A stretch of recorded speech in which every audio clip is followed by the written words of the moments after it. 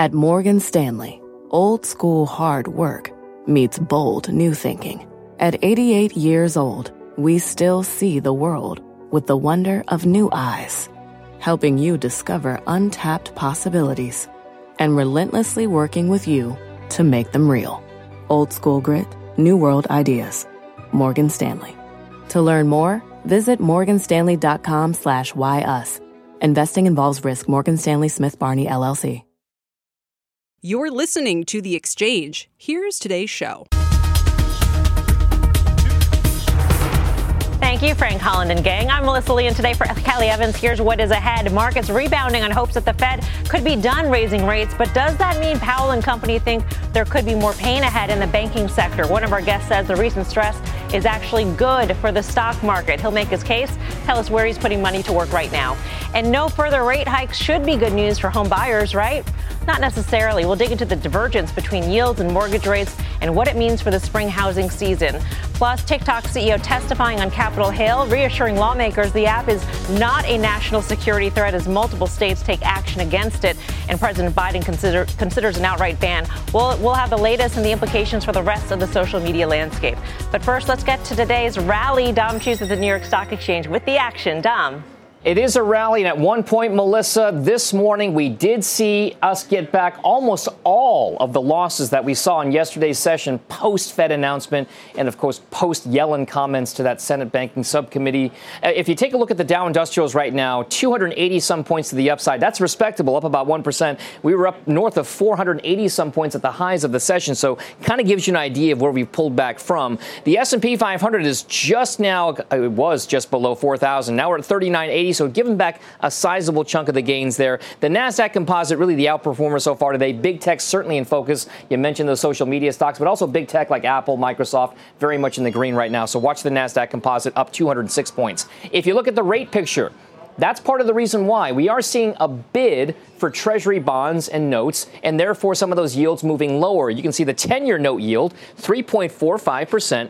4.81 for the 6-month T-bill, just a bit higher here in terms of the overall yield for the 30-year long bond, 3.72%. So those yields are starting to price in a little bit more of that cutting story. We'll see if the Fed actually follows through with that kind of prediction. Also, on the sector perspective, today so far this week, if you take a look at the sectors that have been outperforming, it has been energy and communication services. You can see they're up about 1% to 3%. The utility sector has been the real laggard so far this week. So we are still up, by the way, almost a couple percent for the S&P 500. And the stock of the day is not really one that we talk about that often in terms of the S&P 500, but it's Block. Hindenburg Research out now with a very bearish note. They pretty much say that there's a short selling situation here for Block. Now it's down 15%. It's off the session lows right now, but that's the reason why a lot of people are focusing on this after Hindenburg's big Adani call out in India that sent that stock reeling. People are paying attention to why Block is in their target right now. We'll see what happens here, Melissa. I'll send things back over to you. All right, Dom, thanks. Dom Chu. Well, as expected, the Fed hiked interest rates for an 8th time in the past year, but kept their rate forecasts unchanged. Our next guest says this means the tightening cycle is about to end, with the Fed raising rates one more time in May before pausing. Joining us now is Jay Bryson, the chief economist at Wells Fargo. CNBC senior economics reporter Steve Leisman is with us as well. Great to see you both. Jay, I'll start off with you, because what the markets seem to be telegraphing, at least today, is that there will be trouble ahead for the economy in terms of what we're seeing in the move in the Treasury markets. There will be trouble ahead for banks, according to what we're seeing in terms of the banking sector stocks today. And there's a flight to safety going on because the tech trade is still on fire. I mean, is that the right message that we should be taking away from the Fed? Well, I think that what the Fed is going to be doing here is, and, Jay Powell's been saying this consistently, is they're probably going to be on hold for a long period of time. They want to see inflation come back down towards their 2% target, and we're still a long way from that. So they may stop raising rates here in May, but it's not like I think they're going to be cutting rates come the third quarter. Steve, I'm curious, how has the expectations for pivot settled out in Fed funds futures since the meeting yesterday? And I asked you that because, he pretty much said, I don't see that in the cards this year, but I'm just wondering if markets are actually accepting that as truth. Okay, so it depends on your definition of pivot. Is a pivot a pause or is a pivot a cut? No, because cut. a cut. Okay, so if we have that Fed rate outlook chart in the back, and I'll just take a look at it while folks are looking at it at home, there is a strong expectation. There's the January 24 one. And so what is that? Wow, it's really down. It keeps falling. Powell says no cut, and markets price in more cut. That's where we're at right now. It was at 540 a couple days ago, and then it was 513 this morning, and then I just opened this up again. It's 408. So do the math. The peak funds rate, at least in the futures market, is 491. So there is, call it 90, call it 85 basis points of cut built into the market. And I can tell you when that begins. I mean, it looks like the first full quarter point cut would be built in, by August or so. So that's where we're at right now, which is sort of like, and another thing that's happened, Melissa, is the gap, which is the same thing. The Fed is at 513. The market's at 408. So you do the math right there. It's more than a full percentage point of gap between the Fed and the market. And I was just looking back at this, Melissa. When the gap changed in February, you remember we went down from zero. Sorry, it was at 75 basis points, and then it went down, and the market got in sync with the Fed for the year end. Mm-hmm. You know what happened to the S&P in February? It went down 5%. So that filling of that gap, or the closing of that gap, can be painful for stocks. Oh, definitely, and that's why I asked the question. I mean, what the market seemed to be telegraphing, Jay, is that they are expecting, unlike at least what the Fed is telegraphing at this point, something to really break so hard that the Fed will need to cut. And that's to me what that chart tells me. And I'm wondering how you see it play out, given a banking crisis unfolding, et cetera. So there's a little bit of disconnect, I think, between the stock market and the bond market. If the Fed's going to be cutting that much by the end of the year, I think it's because you're in real economic trouble at that point. It's not necessarily a financial crisis, right? But you are in a recession right now. And I'm not a stock market strategist, but I guess the question I would have is, are stocks priced for a recession at this point? I look at the S&P 500. It's down maybe 20% from its peak? I mean, that doesn't seem like a recession sort of thing to me. So I think there's just a little bit of disconnect to what's going on. Either that or the market thinks that the Fed is going to blink, and as the first signs of trouble, they're going to start cutting. I'm not convinced of that. I think for them, the primary culprit that they're trying to deal with here is inflation, and they want to see that come back down. Yeah. Steve, it looks like you want to jump in. So, yeah, it's interesting to me. I mean, the question is, how do we get there, right? I think there's some expectation in the market now that the Fed comes down to where the market is, in part because of some of the realities that we're talking about, which is credit tightening in the economy. Mm-hmm. And that's okay if that's what you think. The trouble, sort of emphasizing what Jay was saying, is I don't think a credit tightening event is going to be good for the stock market. If indeed that's how we get to lower inflation. So I think it's not crazy. And I don't know, by the way, even though Powell said he doesn't think we're cutting this year, he also said that they're going to be guided by what happens with credit markets and how that impacts the economy. So I don't think it would be a huge about face for Powell and the Fed, in fact, to cut this year if, in fact, we do have a really and serious negative fallout from the credit tightening. I'm not sure, Melissa, that we're talking about that kind of big enough event for that to happen. So far, what we've seen seems to be limited to the banks we're talking about and some of the regional banks. Yeah. But Jay, in terms of the credit tightening part of the equation, I mean, we already saw tightening on its way prior to what happened in the banking sector. I mean, we knew that from the senior officer loan survey, for instance. We've had the data points. And so how do you see this plus the lagged effects of prior rate hikes impacting the economy? Yeah, so if you thought there was going to be a recession this year, and we do, I think you see what's happened in the last 2 weeks is raising the probability of that and making the recession deeper than what it was before. Now, again, we're not talking 2008 2009 sorts of numbers, but we think that, it's going to be somewhat of a recession. And the credit markets have just gotten much tighter in terms of bond spreads moving out. I would think in coming weeks you're going to see credit spread tightening in terms of smaller and regional sorts of banks, and banking system in general. And I think that all acts as a headwind on economic growth. And that in terms, and coupled with the lagged effects, Melissa, that you were just talking about, I think it talks, we're looking at a recession and starting later this summer and in the fall. Steve? Yeah, so I was pouring through that senior loan officer survey this morning, Melissa, of course, after Powell raised it as a key barometer or metric of policy. And just to Jay's point, you see the tightening, at least right now, was in both large and medium and all respondent banks. And there it is again. This is the percent of banks that are tightening their credit standards. And it's not where it was in the pandemic. It's not where it was in the great financial crisis, but it is quite a bit higher than it was previously. And it has to do with commercial and industrial loans. It has to do with loans on land. It has to do with loans for commercial space, but not mortgages. That was the one area, interestingly enough. It looks like they're letting the interest rate handle the credit standard in the mortgage business, but in other places, they are indeed drawing back and tightening on credit. I will say Goldman Sachs has an impact potentially from this thing you're looking at here of 1/4 to 1/2 point of GDP. I haven't seen what they're estimating the impact could be on inflation, but it's going to have an impact, just perhaps not catastrophic. And think about how focused this is. I mean, we already saw the impact on the sectors that are expected to feel the most pain from the tightening lending standards to come because of the difficulties in the smaller and regional banks. Guys, thank you so much. Great conversation. Jay Bryson and Steve Leisman. Good to see you both. Our next guest says the recent bank stress is actually a tailwind for the stock market. He brings us a few names he is buying. Joining us now, Sandy Villere, partner and portfolio manager at Villere & Company. Sandy, good to see you.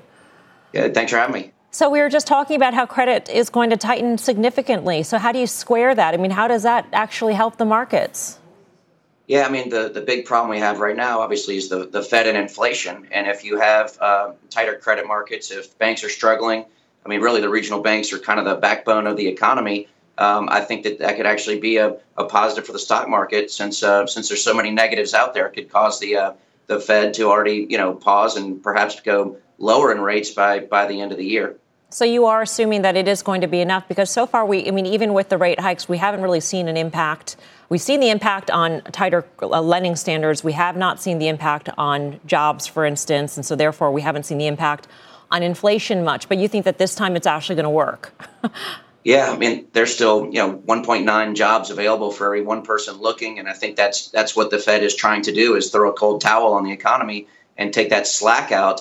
And I think they're going to get it done. In fact, I think it's happening much quicker than we all anticipate. And so, again, that negative for the economy and getting inflation down is going to be a positive for not only stocks, but for probably growth stocks, which we've already seen, so far this year with the NASDAQ up, over 14%. I mean, it's been a heck of a move, given what's to come. So you see that the move in the NASDAQ more as a signal that the economy won't slow down as much as we think versus a safety trade because they seem more defensive because of their cash balances, et cetera. Is that correct? Yeah, and that's right. And also, it's a catch up from 2022 where we saw growth underperform value by about 30%. So we're seeing that kind of push up tech stocks as well. But it's telling us that rates are probably going to go lower. And then when you look at the bond market, I mean, you look at the 2-year Treasury, it's incredible. In the last 5 days, it's gone from like a 5.10 to a 3.90. I mean, that's telling you, even though Jay Powell won't say it, that rates are probably going lower, and that's going to push tech stocks higher. I want to get to your picks, Sandy, because they are growthy names. onsemi, which is up 36%, but I want to get to the laggards here, Caesars as well as Freeport-McMoRan. Why do you like those at this point? Yeah, so Caesars, it's a bit contrarian because it's exposed to the consumer. They also have a little bit of debt, so as interest rates go up, then that should certainly impact them. They've got a lot of opportunities. They can sell a strip asset. Tom Reeg's an incredible CEO, and I can promise you, they're bringing in a lot of money right now over the Final Four tournament as we speak.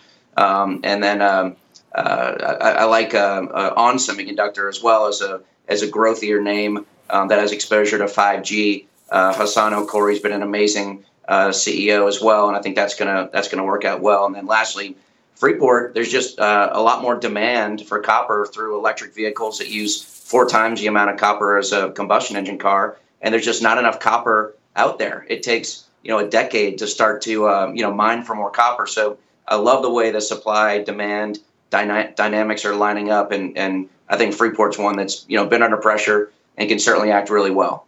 Sandy, nice to see you. Thanks. Thanks, Melissa. Sandy Villere & Company. Coming up, a rare divergence between the price of Bitcoin and Coinbase shares. The SEC warning of potential securities charges against the company. We'll take a look at what's at risk and what it means for the rest of the crypto space. Plus, how will the Fed's rate hike hit real estate? Moody's chief economist Mark Zandi will join us with why he's disappointed in the central bank's decision and what it'll take for the housing market to find its footing. And as we head to break, take a quick check on the markets here. We continue our gains here across the board. We've got the S&P 500 up by almost 1%, the NASDAQ up by 1.6%. Check out, by the way, Netflix, which is sitting at a new multi-month high, up 9%. The exchange is back right after this.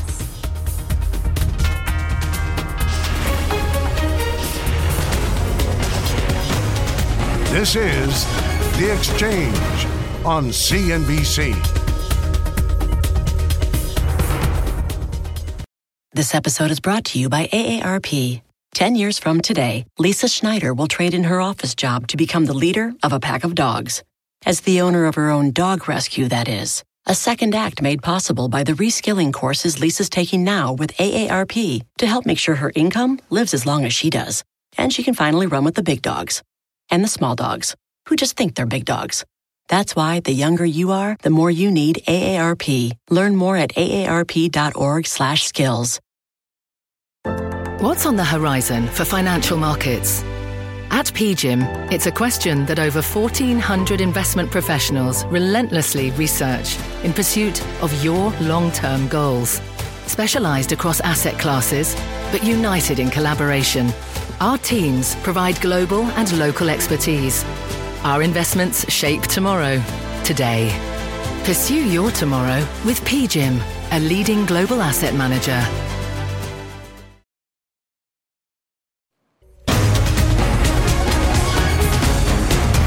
Welcome back. Shares of the crypto exchange Coinbase sharply lower today after getting warned by the SEC of potential securities charges. Oppenheimer also downgrading the stock to a market perform, citing an unhealthy regulatory climate. The SEC is warning going beyond Coinbase. It's just issued an investor alert urging caution around crypto assets. So how worried should investors be about these potential regulatory challenges? Emily Parker is Executive Director of Global Content at CoinDesk. Emily, great to have you with us. I guess there's a couple of things. There's this whole maybe flight to safety sort of aspect of Bitcoin going on right now. And then there's a whole regulatory framework, which seems really, it almost seems like the regulators at this point have woken up to FTX. They've woken up to what's gone in the banking sector as it relates to banks that house crypto assets like a Signature Bank. And they're saying we got to crack down. So what's your take on what the environment actually is for Bitcoin? I think it's fair to say that the regulatory environment in the United States is decidedly unfriendly toward crypto right now. So we've seen an SEC crackdown on various companies, various projects. We've seen quite a few even in the past few months. So there's, on the one hand, there's that happening. On the other hand, Bitcoin's price isn't reacting that dramatically to these regulatory developments. And I think there's a few reasons for that. I think one is because in general, what drives Bitcoin's price isn't necessarily crypto-related news or Bitcoin-related news. Often it has more to do with the Fed or with interest rates. That's been largely what's been driving Bitcoin's price. So even though we've seen this regulatory crackdown in the US, Bitcoin's been doing okay basically year to date. It's actually been doing pretty well year to date. The other thing to remember is that, as we've discussed before in the show, Bitcoin and cryptocurrency is not only a US phenomenon. It's all over the world. So even if the SEC cracks down on crypto and Washington cracks down on crypto, it can still live overseas. And I think we're going to be increasingly seeing that from here on. Are we basically saying, innovation in Bitcoin, innovation in blockchain, we're willing to cede that here in the United States with what is going on a regulatory basis?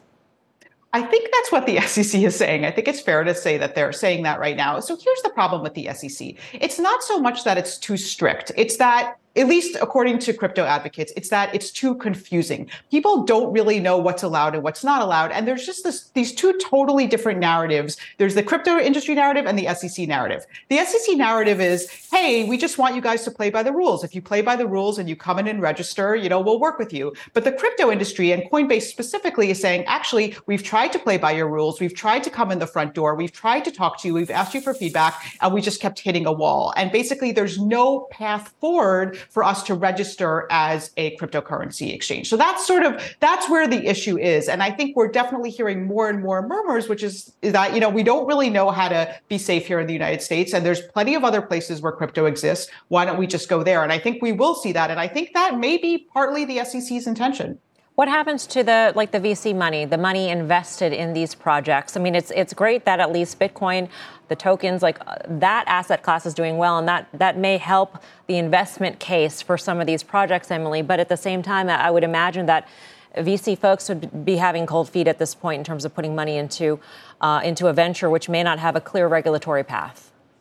Yeah, that's a great point. So, first, they can invest in projects that are outside of the U.S. But I think you've actually hit the nail on the head in terms of what the problem is, because no matter what the SEC does, I think it's fair to say that over the short term, crypto is not going away. It's not going to go away immediately. It's not going to disappear overnight. It's still going to be here. And you're still going to have American VC capitalists, you're going to have American investors. They're still going to find ways to invest in this. So basically, by pushing cryptocurrency overseas, all you're really doing is giving the SEC less control over it. So yes, you're still going to have investors exposed to it, but they're not going to necessarily have the investor protections of something that is registered in the United States. So I think you could make the argument that if the SEC really cared about investor protections, they would actually try to keep some more of these projects at home where they actually have some sort of say over what's going on. Because as you know, a lot of the great damage that was inflicted on U.S. investors and VCs were overseas projects, right? They weren't even in the U.S. And that's because, part of the reason was that the SEC just didn't have any way to kind of get them to play by the rules. They were outside of the U.S. I wanted to get your take on the move that we've seen in the price of Bitcoin, Emily. If we see the banking sector stabilize, if there's a magic wand waved and banking system is deemed stable and secure and all the problems are solved, how much does Bitcoin give up? Well, I think that's an interesting point. So there's a lot of different takes on this, right? So some people say that basically all the crises that is happening in the banking sector is sort of proof of why Bitcoin should exist, right? Like the whole point of Bitcoin is that it's supposed to be somewhat independent of these banking troubles, right? It doesn't require a bank. It doesn't require a third-party intermediary. I mean, obviously, crypto does need banking to some degree, but there is definitely one narrative out there that says all these crises in the banking industry is a vindication of Bitcoin. It shows that Bitcoin needs to exist. We need an alternative financial system, right? And you could say that maybe some of Bitcoin's price reaction appears to be acting that way. But on the other hand, in the current moment, especially in the U.S., you still need banking to some degree in order to transfer, Bitcoin to fiat or to get Bitcoin to dollars. So, that aspect of it, if there really is a crackdown, a continued crackdown, or a continued disappearance on crypto-friendly banks, that's definitely going to hit the crypto industry. Emily, thank you. Emily Parker. Coming up, crypto is not the only hot topic in Washington right now. TikTok CEO is testifying on Capitol Hill as Congress weighs banning the app in the United States. We'll bring you the headlines plus the fallout for advertisers and social media stocks. And as we head to break, take a look at the sector heat map with 10 of the 11 groups in the green today, led higher by no surprise technology. Energy, the worst performer, down 0.6%. The exchange is back right after this.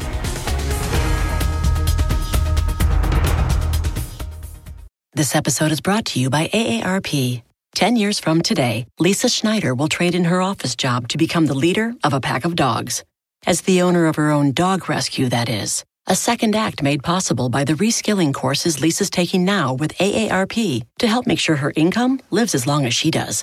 And she can finally run with the big dogs. And the small dogs, who just think they're big dogs. That's why the younger you are, the more you need AARP. Learn more at aarp.org/skills.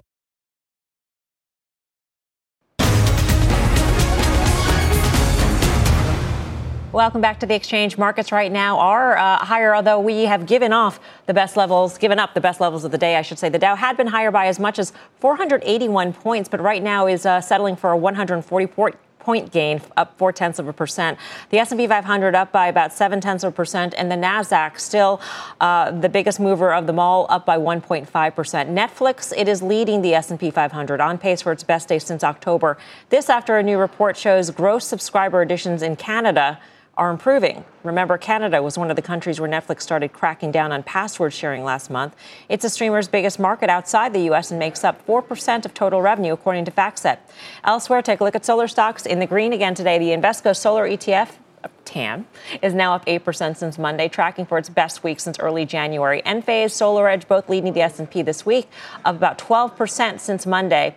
Sanofi and Regeneron are both higher after the company said one of their jointly developed asthma drugs helped patients with chronic obstructive pulmonary disease, or so-called smoker's lung. The phase 3 trial shows the drug led to a 30% decrease in exacerbations. Those results pushing Sanofi to a 9-month high, while Regeneron is trading at an all-time high. And speaking of healthcare, we are less than a week away from CNBC's Healthy Returns event on Wednesday, March 29th. We'll hear from CEOs, scientists, investors, and innovators in the industry. To register for this virtual event, you can scan the QR code on the screen or go to CNBCevents.com. Now let's get to Tyler Mathisen for CNBC News Update. Ty. Melissa, great to see you. Good afternoon, everybody. Here's a dramatic look at what NATO patrols are seeing in the North Sea. NBC News has exclusively obtained video from the Norwegian military of what they say is a Russian sub near the vulnerable drilling platforms that provide a lot of Europe's energy, and underneath vital gas pipelines and telecom cables as well. After last year's sabotage of a Nord Stream pipeline, the Western Alliance is keeping a very close eye on all of the critical infrastructure in the waters between Norway and Scotland. Meantime, in France, there are protests in cities around the country against President Emmanuel Macron's unilateral move to raise the retirement age to 64. In the northwestern city of Rennes, protesters threw objects at police who responded with water cannon and tear gas. And in South Korea, a different kind of street action. After escaping from a local children's zoo, a zebra tried to avoid recapture workers who were eventually able to corral it with the help of a tranquilizer dart. A woozy zebra? Melissa, back to you. Ty, thanks. Tyler Mathisen. Still ahead, there is one number buried in today's new home sales report that was a big surprise. We'll tell you what it is and what it means for the health of housing. And throughout the month of March, we are celebrating women's heritage, sharing the stories of women leaders in business and those of our CNBC teammates and contributors. Here's Morgan Brennan. When I was in my 20s in college studying anthropology, I, on a whim, on an archaeological dig in Kenya, shaved my head. After I did it, I was surprised to find myself mourning the loss of my hair and what it meant for my identity as a woman. Now, eventually I embraced it. I even had fun with it, but it was this literal lesson in challenging society's assumptions about what my life should look like. That would be my advice to other women and really to everybody. Don't let anyone tell you who or what you should be in this world. Get curious. Get experimental, challenge the status quo. Even if you try something and it doesn't work, you will be stronger for it, and you never know what opportunities may arise.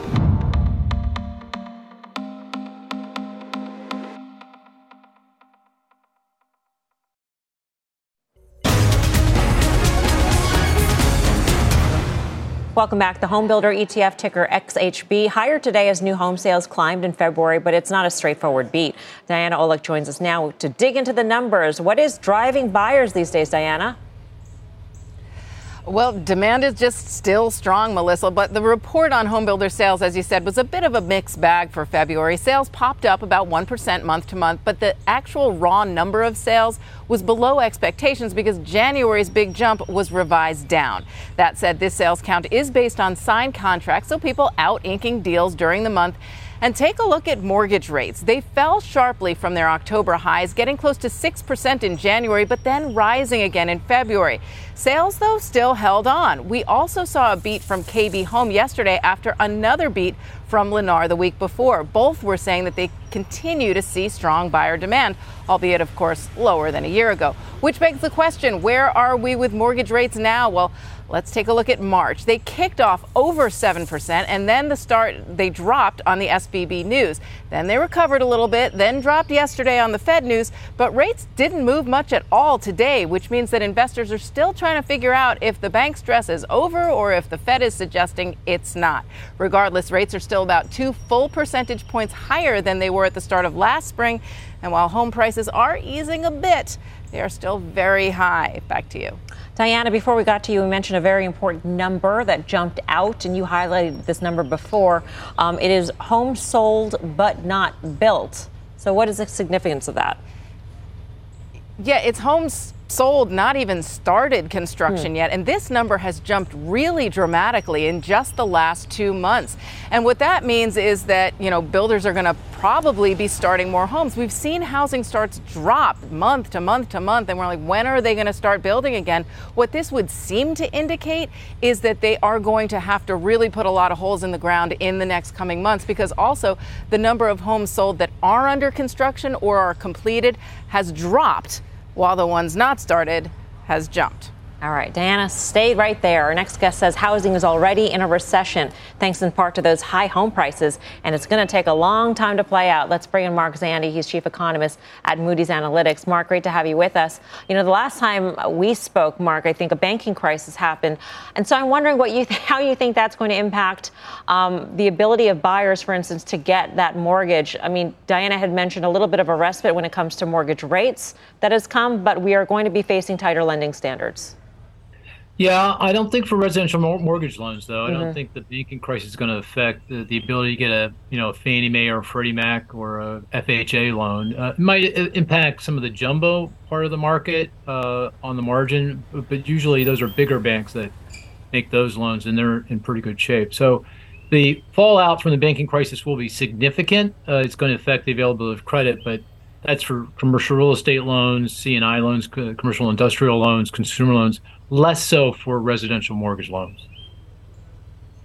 But Mark, what about for the builders? I mean, I was just talking about how they're going to have to do more construction to meet this growing demand. They rely very much on the regional banking system. How is it going to be for them? Yeah, good point. I was thinking about demand, but you're right. In terms of supply, in terms of the ability of, not so much, I don't think the publicly traded home builders, I think they have access to lots of different sources of capital.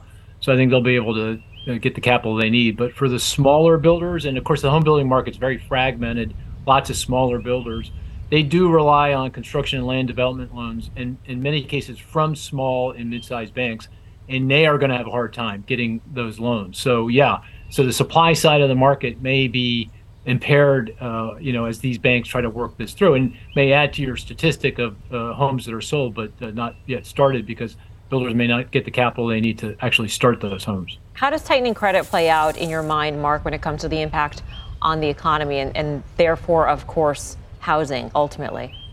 Yeah, meaningful. I think this is a big deal. Small, mid-sized banks, these are banks, let's say, with less than $250 billion in assets. That's the bulk of the banking system. They account for half of all C&I loans, commercial industrial loans. They account for half of all consumer loans. Those are credit cards and unsecured personal lines. They account for 3/4 of all commercial real estate loans. In terms of the housing market, I think the part of the market that's going to be most affected is the multifamily market, in terms of multifamily developers getting the credit they need to put up the next new project.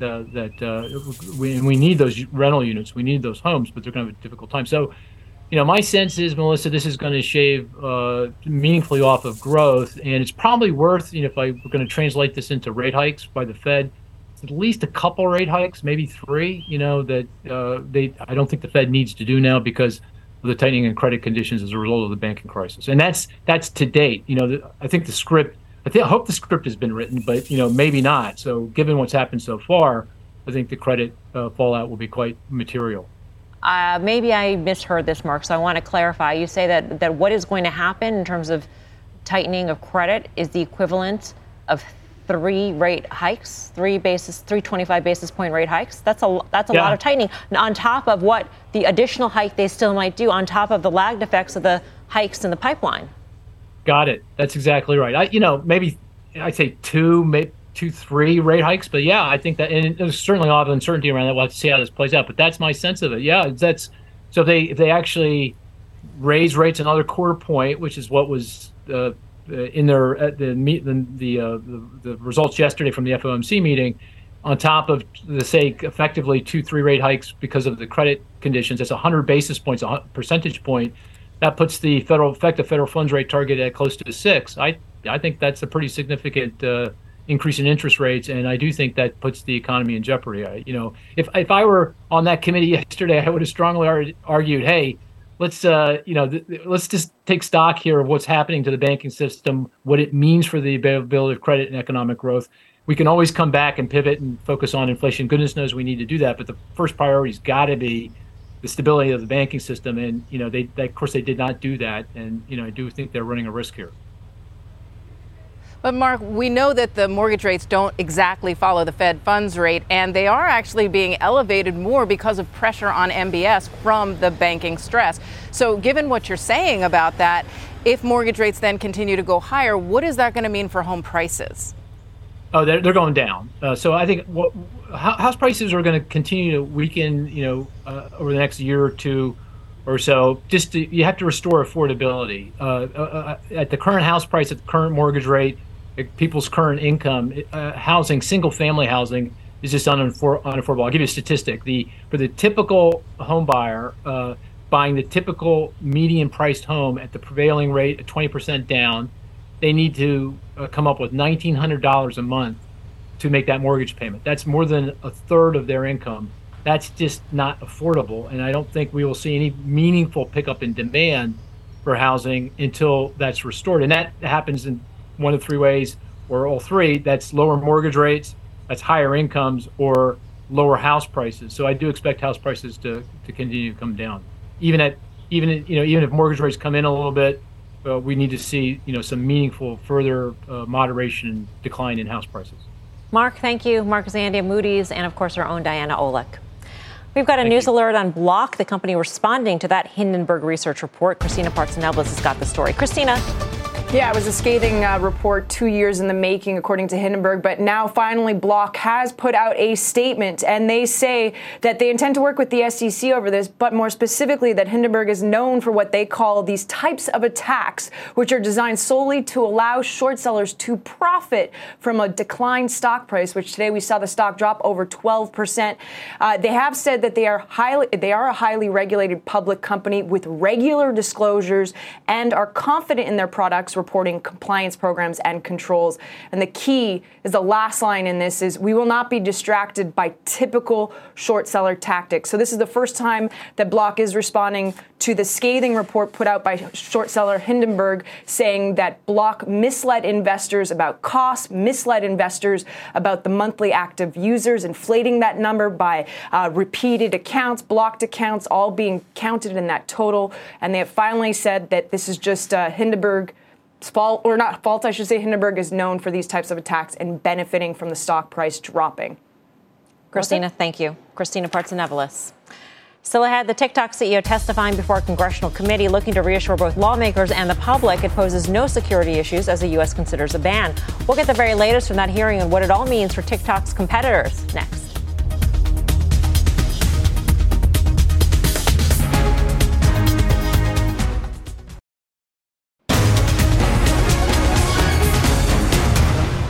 Welcome back. The TikTok CEO still testifying on Capitol Hill. Let's get to Kayla Tausche for the latest. Kayla. Melissa, TikTok CEO Shou Chew has been under questioning by the Republican-chaired House Energy and Commerce Committee for over 3 hours, fielding bipartisan criticism for the company's content, ownership structure, and data security. Chew telling lawmakers that TikTok employees will not be able to access old user data after its data storage project with Oracle is complete, but acknowledged the company is not there yet. Today, all U.S. user data is stored by default in the Oracle Cloud infrastructure, and access to that is controlled by American personnel. ByteDance employees in China, including engineers, currently have access to U.S. data? Congressman, I would appreciate this. This is a complex topic. Today, all data is stored by default. No, it's not that complex. Yes or no, do they have access to user data? After Project Texas is done, the answer is no. Today, there is still some data that we need to delete. TikTok tells CNBC that that data is from before October 2022 and that no data after that date has been stored. But the hearing comes as lawmakers are galvanizing support for a ban on the app, and the Biden administration weighs whether there's an alternative structure under which the app could operate in the U.S. China's Ministry of Commerce rejecting the U.S.'s request for the parent company to fully divest TikTok, retaining access to TikTok's powerful algorithm. Chu said with enough time and expertise, he believes TikTok could replicate that. But Melissa, the jury is still out.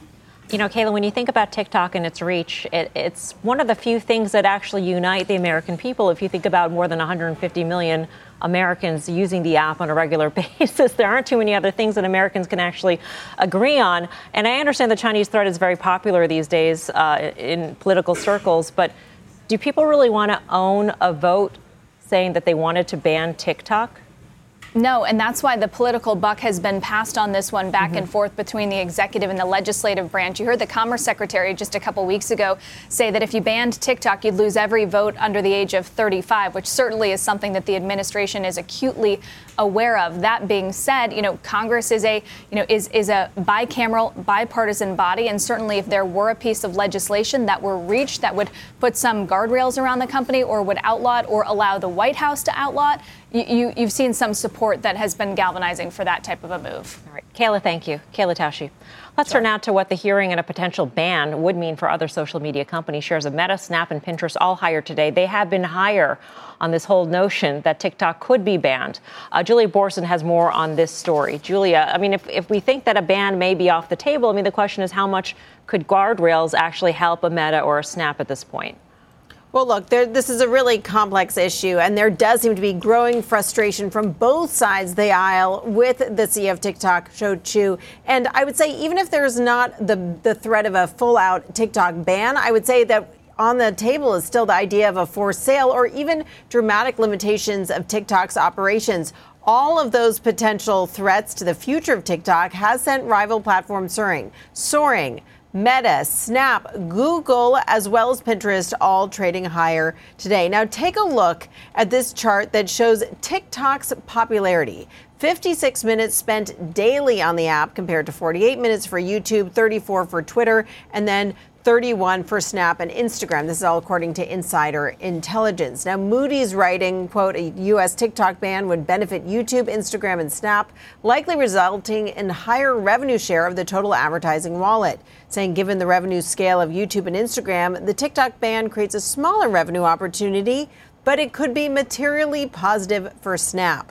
Bernstein saying Meta, Google, and Snap stocks could jump on a confirmed ban, writing that if TikTok were to be banned, its 150 million users and their 2.8 trillion annual minutes would go to Instagram's Reels, because most top TikTok creators cross-post their videos on Reels, and also to Snap's Spotlight, which has the highest demographic overlap with TikTok. Now, it is worth noting, though, that there does seem to be a bipartisan push for new privacy legislation, as well as reform of Section 230, which could mean that all of these social platforms could be held liable for the content on their platform. Yeah, Melissa? I was going to ask you about that, Julia, because the security of data is one issue which is in the process of being addressed with Project Texas. So once that's completed, in theory, you put that issue to the side. But the other line of questioning from Congress has really been about misinformation on the platform. And you could replace TikTok with Meta. You can replace TikTok with, I mean, you name all of the other big cap technology companies, and they should also face the same sort of questioning. Is there a reason why there's such a focus on this because it is a Chinese company? More so than others?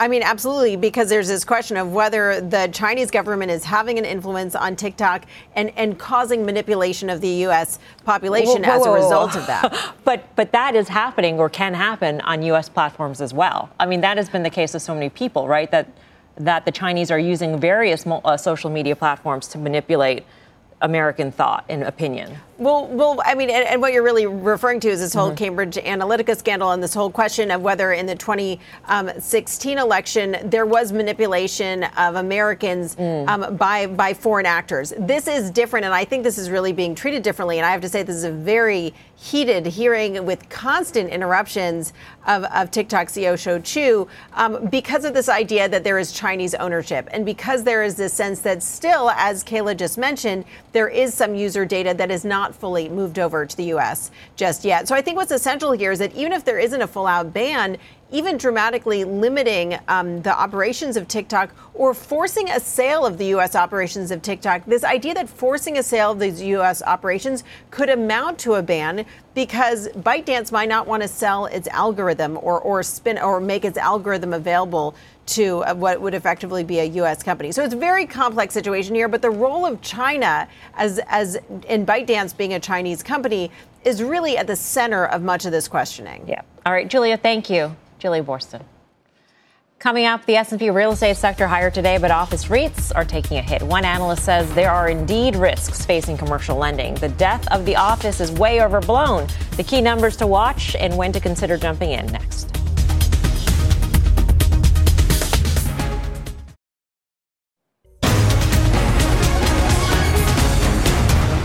Last quarter, commercial real estate values fell for only the second time since the great financial crisis. And while the street is raising red flags about commercial lending, our next guest says the pessimism around the death of offices is way overblown. Joining us now is Alexander Goldfarb, senior REITs analyst at Piper Sandler. Alex, great to see you again. The narrative that the office is dead, existed before the banking crisis. How does the banking crisis, why did that strengthen this narrative? Well, Melissa, thank you for having us on. They're having me on. Here at Piper Sandler, when we look at what's going on in office, it reminds a lot of what happened pre-pandemic with retail, where everyone thought people would shop online, Amazon would take over, and every shopping center and mall would close down. Far from it. When you look at what's going on in office right now, the issue is that there's no buyer, there's no equity buyer, and there's no debt market. So unless you're a marquee building like a One Vanderbilt in New York or a 555 in California, marquee buildings can get debt. But if you're not a marquee building, it becomes really difficult. And right now, what you're seeing in the stocks is a reflection that people don't know what to make of what's going on. Are companies, how much space do they need? What's going on with the cities? Is everyone moving down to the Sun Belt? And all of these concerns coupled with regulators telling the banks, hey, ease up on office loans. We don't want you making loans. At the same time, over-levered or even regular landlords are going to their banks saying, if you don't cut us a deal, we're going to give you the keys back on the building. Suddenly the banks are like, no, we don't want the keys. We'll make a deal to restructure that loan.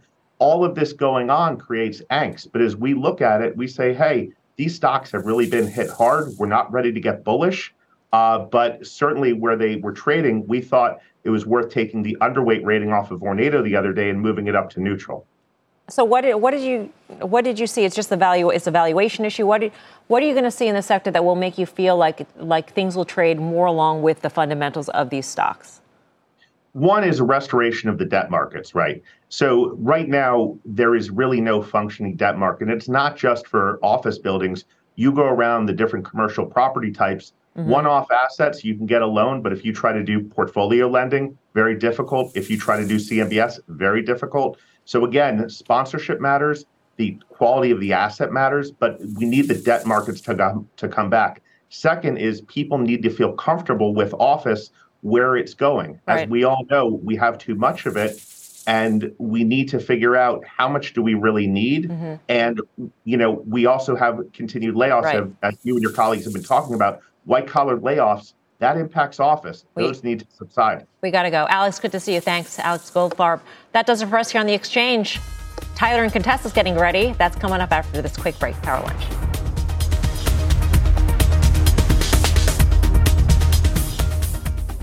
You've been listening to The Exchange. Make sure you're subscribed to get each episode every day. Same time, same place. BP added more than $70 billion to the U.S. economy in 2022 by making investments from coast to coast. Investments like building charging hubs for fleets of electric buses in California and starting up new infrastructure in the Gulf of Mexico. It's and, not or.